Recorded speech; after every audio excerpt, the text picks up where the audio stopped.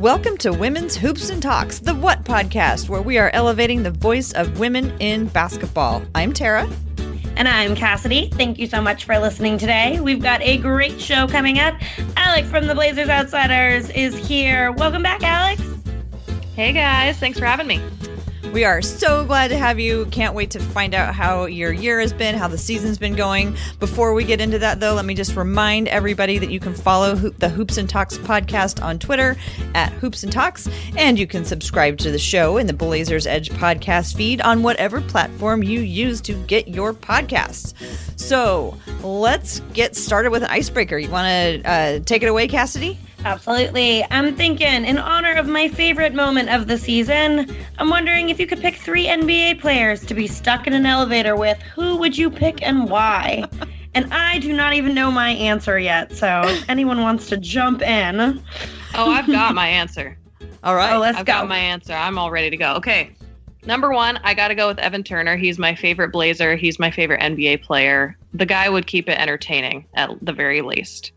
That's number 1. My number 2 is going to be JaVale McGee, because I just recently started following him on Instagram. He seems like an awesome guy. He is also a vegan. I got to ask him about his journey that way, and he just seems cool. My third one is Kyrie Irving. Oh. Because I feel like he has some splaining to do. You know what I mean? I have questions to ask him, like sit me down with him, like trap him in there. I need to know about the flat earth thing. I'm going to make it productive. That's good. And with Evan Turner in there to just kind of like needle him along too.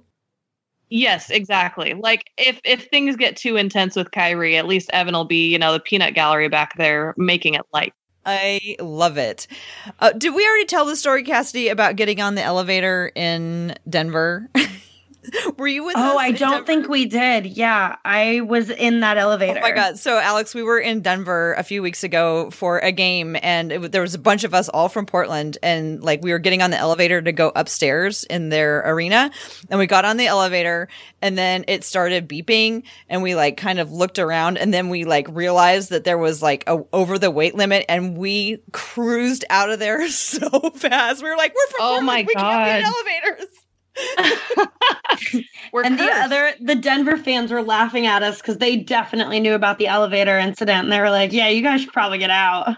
Oh, that's so funny. Oh my God. Well, at least you guys made it out. Right. I know. Yeah, we survived. I know. I was just like, well, and so that's where I'll go next with mine, because that like, split second where I like looked around and I was like, oh my God, if I'm going to be stuck in an elevator, who do I want to be stuck with?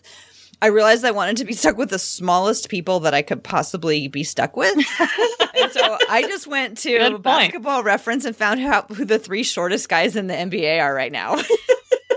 Ooh, hit us with it. I can't even think. Isaiah Thomas from Denver, of course. Okay. He's like listed as 5'9", and these are their listed heights, so who knows how accurate they are. Right. Tyler Ulis of Chicago, he's 5'10", and I remember seeing him on the court. He's a little tiny guy.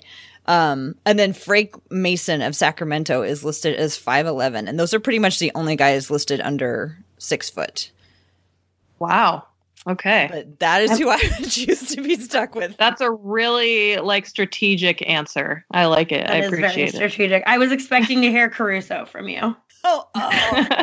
God, I feel so bad. I haven't thought about my secondary or my tertiary boyfriend in like a week since the Lakers are out. But yeah, I kind of fell for Caruso at the end of the season. Like, who didn't, right? I didn't actually pay attention to him. Oh, most. But I'm Googling him right now. Oh, yeah. He's just for science. That's why. Yeah. So I definitely had Evan Turner on my list just because I'm waiting for a deadpan almost as great as the one that happened in our elevator incident. I think for a second pick, oh goodness, this is so difficult. I'm thinking I'm gonna go with. I would like to hear how Jason Tatum's doing. Actually, from Duke, just to check in, see how that's going. I know he has a cool organization going in Boston right now. And I think my third pick would have to go for the entertainment value. So I'm going to have to pick. Honestly, I want to talk to Jimmy Butler. Oh. I think he's got some interesting takes on the world, and I'd be willing to listen to them just long enough to get out of an elevator. So just until the trail mix runs out. Just until they let me out. So I think those are my picks. I'm going with Jimmy Butler, Evan Turner, and whoever else I said. Jason Tatum. That seems like a super intense group.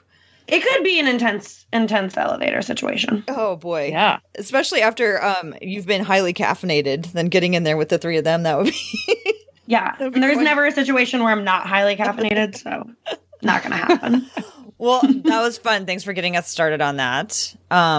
So, Alex, you've been a Blazers outsider on NBC Sports Northwest for a season now. So how has that gone? What's that been like? It's pretty crazy to think that it's already been a full regular season. Like, it seems like everything went by so quickly. It's been really great. Like, getting to know all the guys, I basically, since I fill in sometimes on the pre and post game show, I've got, these 5 guys that I get to hang out with and talk basketball with and watch basketball with. And I think, they've kind of made me better fans and helped me look at the game a little bit differently. It's just been fun having this sort of second hobby / gig thing that has allowed me to meet a lot of people and make some pretty decent friends. So aside from that, I think that it's gotten a lot easier over time. I wasn't that nervous to start, but just getting comfortable with knowing that everything doesn't have to be scripted and dead air can happen. And you'll probably learn to fill that space with some meaningful basketball talk, and just learning to trust yourself definitely came a little bit later in the regular season. So I don't know what's in store for the Outsiders for the off season or next season, but I'm excited to continue to grow and get better, as a panelist.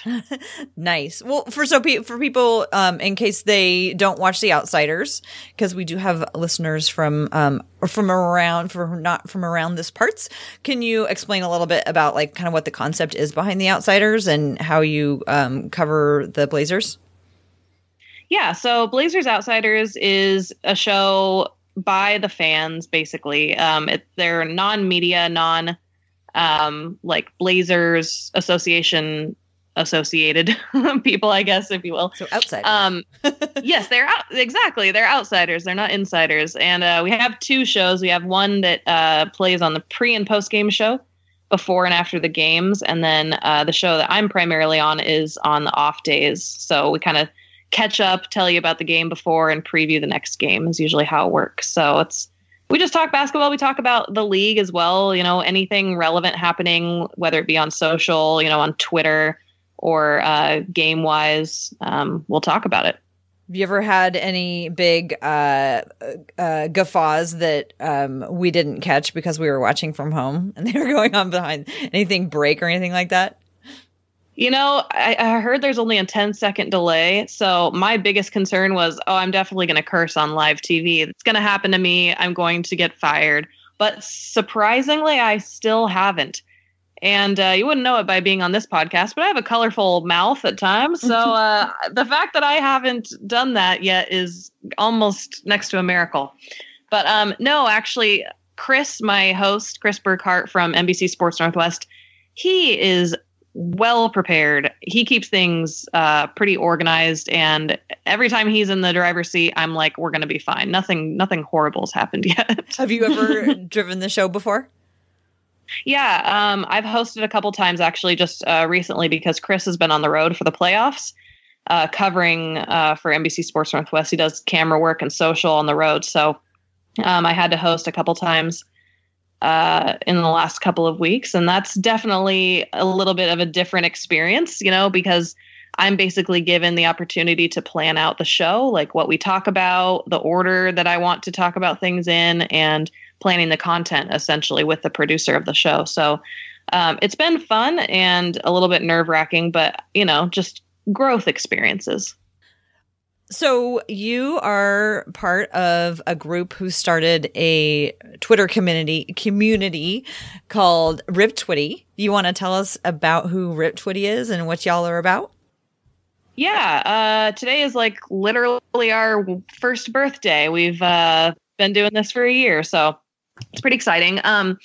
Basically what happened was just a few of us, I guess 5 of us, on Twitter, all met on Twitter through Blazers. So basically through the hashtag Rip City, we all sort of found each other by tweeting about the Blazers. And it was me and 4 other women. And once we kind of became friends, we were like, this community is like Rip City, but it's on Twitter, so it's Rip Twitty.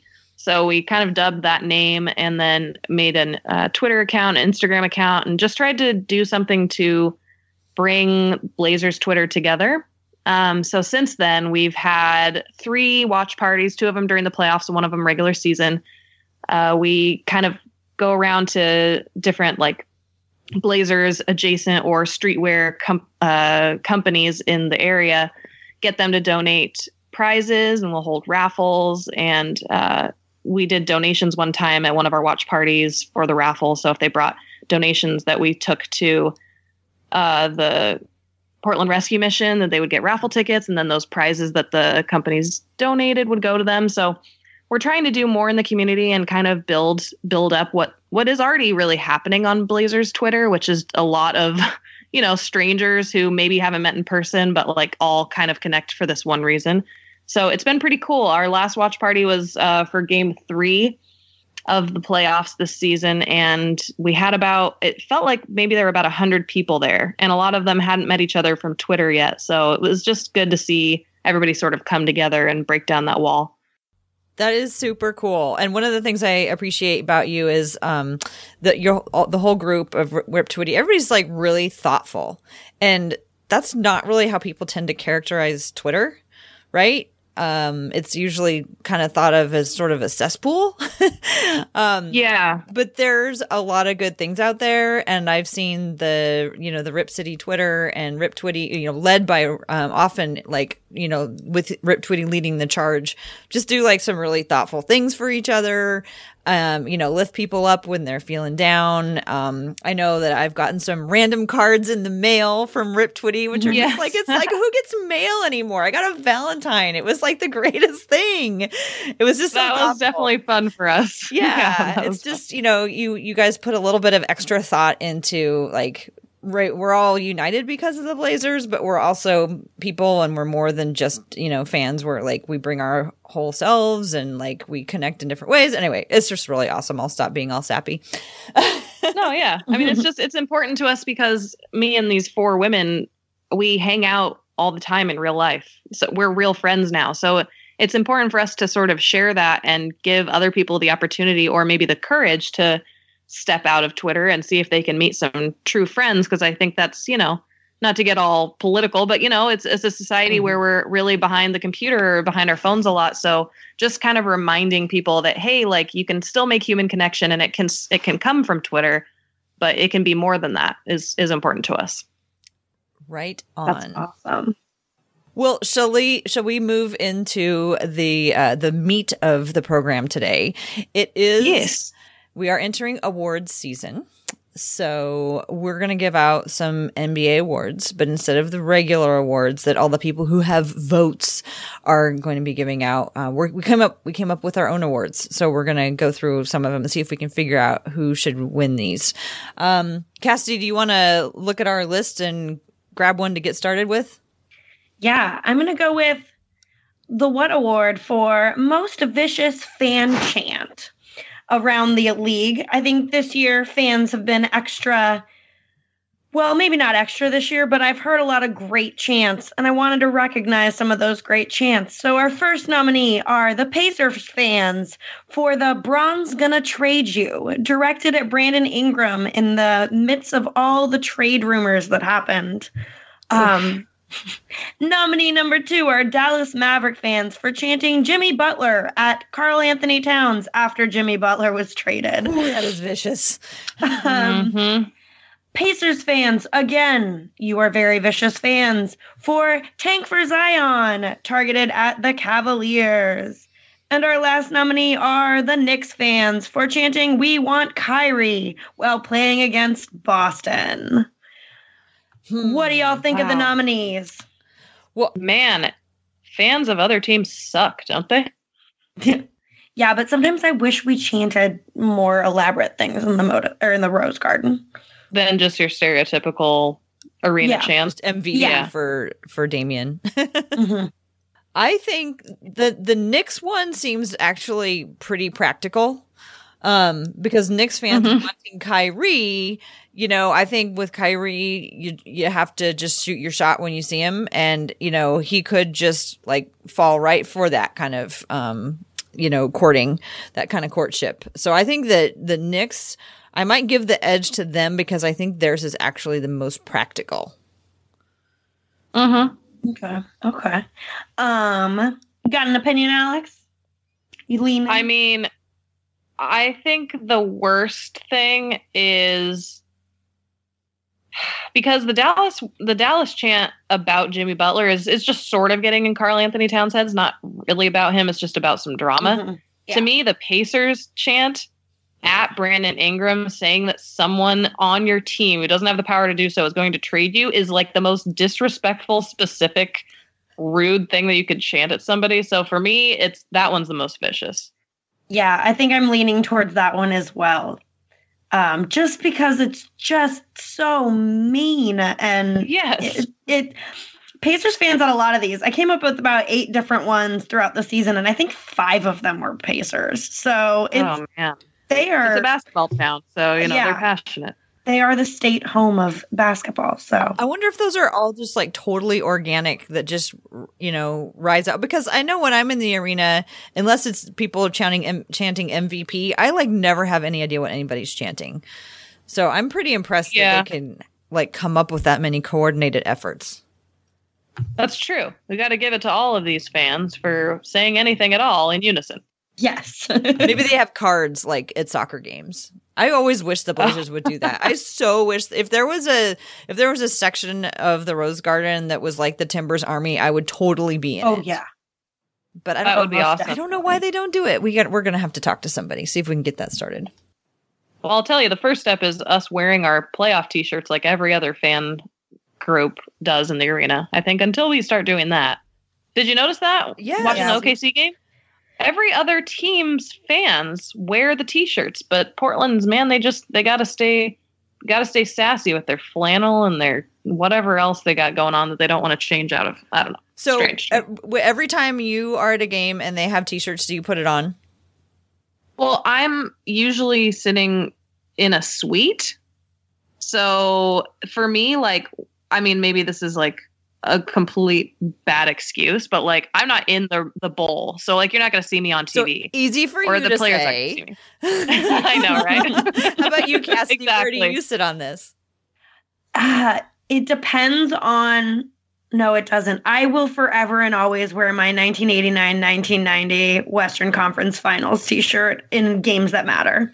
I just cannot. I've worn it since I was too little to even be in it. Since I was like 2, I was wearing it. So I've been wearing it my entire life. I'm going to continue wearing that during important games. Yeah, that's true. We are kind of like superstitious as a fan group. So, all right, I take it back. Okay. Well, no, I think it's definitely worth exploring because it definitely looks more menacing and more coordinated. But I hate being told what to do so much. Yeah. And when I walk in and there's that t-shirt sitting there looking at me like, you better put this on, I'm just like, ugh. Every fiber in my body just like rebels. Like, no, don't tell me what to do. Don't tell me I have to wear that shirt. And then I'll wear it like happily afterwards. And sometimes I'll like, drape it on my body. But my friend Susie, Blazer fan Susie, who's been an awesome guest on this show before, she is like, she does not let anybody in her section not wear their shirts. She is like, polices the place. And she's like, you put your shirt on. And so like her section always looks really good. So if there's a section that's like all wearing their shirts, there's probably Susie has probably walked through there and made sure that everybody was putting on their shirts. So that's funny. All right, so we've got the most vicious fan chant going to the Pacers fans for Bron's gonna trade you. Alex, do you want to pick one to do next? Sure. Let's see here. All right, let's do the What Awards for the best performance in a basketball drama, which great category title, by the way. Like, Perfect. Okay, the first one nominees are Jimmy Butler for You Blankin' Need Me, Chandler Parsons for Let Me Play, Carmelo Anthony for The Invisible Man, and of course, our very own CJ McCollum for I'm Trying Jennifer. Those are all very good. So for people who may not remember all those things, because some of them happened a really long time ago, the Jimmy Butler, You Effing Need Me, that was, he was in practice, right? And he yelled it, like he'd been sitting out, and then he came to a practice, and he and all the scrubs played and beat like the first team, and that's what he yelled at, I think, the owner or the GM or something, or the coach, right? Or I guess they're all the same. Oh yeah. You effing need me. But I thought that the really funniest thing was the exact opposite tale for Chandler Parsons, because after he was coming back from injury, they told him that he had to go to the G League to play a couple games to show that he was in shape enough, and he refused to do it, and all he wanted to do was just play. And so he had a practice where he reportedly yelled, "Let me play," which I just thought that was so great. We had the two completely different ones. And then that was insane. Carmelo Anthony for The Invisible Man. What happened to him? Where is he? Somewhere on a beach. Crickets. Oh, crickets on social? I mean, or does he even have social? He showed up at Dwayne Wade's last game, I think, or was. Yeah, he did. And then he did the last jersey exchange went to him, which I was like, what? You're not even wearing a jersey. But otherwise. Yeah. Yeah. So there's that. And then, obviously, CJ McCollum for I'm Trying Jennifer. We just had Jennifer on the podcast, the last podcast. She was amazing. Oh. It was so fun to talk to her. So who do you ladies want to give the best performance in a basketball drama to? I feel like I'm leaning towards Butler. Yeah, it's like not even a question for me that it's Jimmy Butler. Just the way he did it, comes into practice, beats the starters with the bench, and finishes with that. Like, that could be in a movie. Yeah. It will be in a future movie. The Jimmy Butler. Yeah, true. The Jimmy Butler story, yeah. Yeah, lots of country music in that movie. Yeah, I can't really argue with either of you on that one. I think he's the runaway winner for that one. There may have been some deeper, more subtle, nuanced performances from some of the other performers, but sometimes you just got to give it to the person who it's like obviously his turn. Yeah, for sure. Very much so. Okay. So I will do mine. Mine is the award for the most average player in the NBA, because we spend so much time talking about trying to figure out who's the best, who's the top 5, who's the top 10, who's the top 100. And I think somebody needs to recognize those guys in the middle.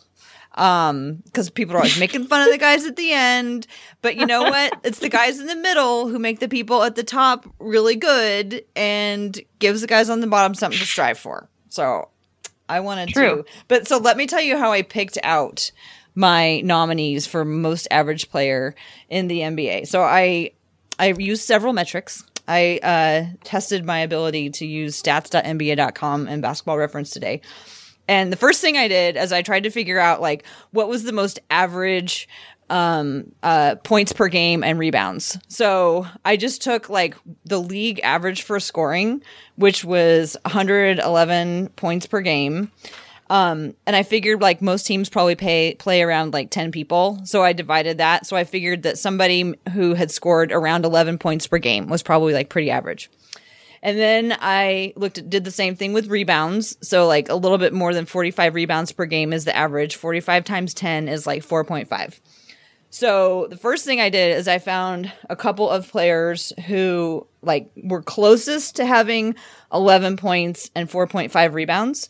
So Damari Carroll had 11.1 points and 5.2 rebounds. And then Gordon Hayward had 11.5 points and 4.5 rebounds. So Damari Carroll and Gordon Hayward are very close in terms of having the most average points and rebounds per game. Then I was. So is this? Oh, sorry. Go ahead. No, you go ahead. I was going to say, is this season or a career? No, this season. Okay. That's a good point. I just looked at this season, and I just looked at players who played more than 50 games, more than 10 minutes a game. No, that's perfect because we're talking about this season, so that makes sense. Okay, so then I was like, oh, what about guys who had a 0 plus minus? So like when they play, like that's average, right? Like they're not above, they're not below, they're like right there in the middle. So I looked at guys who had 0 plus minus who were closest to that points and rebounds number. And then I did the same with net rating, because net rating is like your offensive numbers plus your minus your defensive numbers. And like 0 again is right in the middle. So I looked at the players that had 0 plus minus and 0 net rating that were closest to 11 points and 4.5 rebounds. So those players are Trey Lyles. He had 8.5 points and 3.8 rebounds, a 0 net rating, and a 0.1 plus minus. And then my new favorite player, maybe after Caruso, let's see if I can pronounce his name, because I'd never heard of him, which I also thought was like boded really well for him in terms of being average. Rodions Kouroukas or something like that. I like wrote it down phonetically and I still can't do it right. That's a wild name. Kouroukas, and he plays for Brooklyn, and he's played in 50 games, more than 10 minutes a game, and I'd never heard of him before. Never heard of him. Wow. It's Rodionskurucs. Anyway, Rodions, my new favorite player, as soon as I can learn how to pronounce his name. 8.5 points, 3.9 rebounds, 0 net rating, 0 plus minus. I mean, come on. Talk about average. So he's my winner.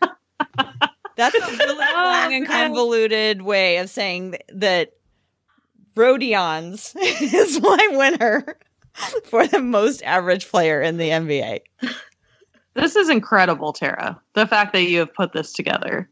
Because I would never think of an average player as being essential. But if you like you said, they support the guys on the top and they give the guys below something to strive for, but they really skate by all the media. They kind of don't get any of the attention or the negative attention even for just being average, because the expectations are so either low or average for them.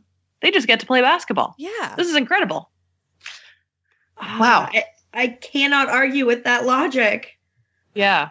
I mean, as a very average person myself, I really want to pump up this award. Oh, I love it. I'm going to go with Rodions as well, because, I mean, that's just those numbers speak for themselves. Yeah, I got to go with the Latvian. Rodions gets this one. Yeah. As soon as we're done, I'm going to like dive down the Wikipedia tunnel to learn more about him. Oh, I'm already there. I'm deep in the rabbit hole, you guys. He looks like a very nice man. And he's like from Latvia, right? Yeah. Rookie season, I think. Yeah. Look out, world. Rodions is coming. All right. Do we have time for one more? Let's just do one more. Okay. And I think we should talk about, since we're wrapping up this season, let's talk about the best team after the Trailblazers to root for next season. So of all the teams that we watched this season, who do we think would be the best team to root for next year? So the nominees in the category of best team after the Trailblazers to root for next season: the Brooklyn Nets, otherwise known as Blazers East; the Sacramento Kings, because they have purple uniforms, and it just cracks me up every time I see their purple uniforms. Los Angeles Clippers, because they're not the Lakers. And Washington Wizards, because I think that they are the Bizarro World Blazers. Because here's my theory. At one time, John Wall and Bradley Beal were kind of like Damian and CJ, but their team went completely in the opposite direction. Yes, they are 100% the Bizarro Jerrys of the NBA. To the Blazers, that's for sure. Can I make my case? Yes. Okay, so I gotta eliminate the Clippers, because even though they're not the Lakers, even though they're making a good run against the Warriors right now, I cannot get behind Patrick Beverley no matter how much I try. So it can't be him. It can't be them. Sacramento Kings, I I've been to Sacramento and it's depressing. So I'm inclined to go for them, but it's hands down for me. It's got to be the Brooklyn Nets because they took our Crab, they took our Ed, they took our Shabazz, and I still want those guys to succeed. So I feel like the Brooklyn Nets are still a good team to watch, regardless of what they do in the postseason right now. But they have my pick. Yeah, I got to agree because I got to cheer for Shabazz and Ed, and I got to go with Brooklyn for this one, especially because they're just a fun team to watch. And apparently they have the most average player in the league. Yeah. So yeah, I think we have to go with Brooklyn. I mean, most average. Yeah. Yeah, Brooklyn is definitely my choice. I kind of watch the Wizards like in terms of like, what's that German term that means like you're watching like what you don't want happening to you? And that's kind of how I feel about. I'm sort of fascinated by Washington in that way. But yeah, I think the Brooklyn Nets are the team. I look at the Brooklyn Nets kind of, I look at them more like they were the next step for Ed and Shabazz and Alan Crabbe. Like they all went off to college and they all chose the same college to go to. And now we can root for that school. Yes, 100%. I don't feel bad about rooting for Brooklyn, even in tandem with rooting for the Blazers. Doesn't feel like it really gets in the way of my Blazer fanhood. So right, yeah, and I can only cheer for other teams on the East Coast, so it makes sense. Right, exactly. Really good point. Well, I think we should probably go ahead and wrap it up there. Alex, do you want to tell folks how they can catch your show and they can follow you on social media if you want? Yes, I am on Twitter at Owlhix, OWLHIX. If you see a weird cat head, that is going to be me. They can watch Blazers Outsiders on off game days at 7 p.m. on NBC Sports Northwest. And then possibly in the off season on either Tuesday or Thursday. It's yet to be announced. So that's where they can find me. And people can watch you on Facebook. Yes, they can. Right? I forgot about that. Thank you. If you don't have cable or you feel like chatting along with us, we do respond and chat with you on Facebook Live. So just hop onto Facebook and find the NBC Sports Northwest page, and you can watch live with us. Right on. Well, it has been a pleasure having you on again, and we will continue to have you as a regular guest as long as you will be on it, until you like make it big time and you're, too fancy for us. Oh, come on. I'll never be too fancy. And going all over the place, following the team. But thanks again for coming on. Yeah, thanks for having me. You can find me at TCB Biggs on Twitter. You can follow the Hoops and Talks podcast at Hoops and Talks. You can also send us emails, hoopsandtalks@gmail.com. We love emails. And Cassidy, do you want to tell folks where they can find you and take us out of here? Absolutely. You can find me at Cassidy Gemmett with 2 M's. And that's going to do it for this episode of the What Podcast. Thank you so much for listening, and we'll catch you next time.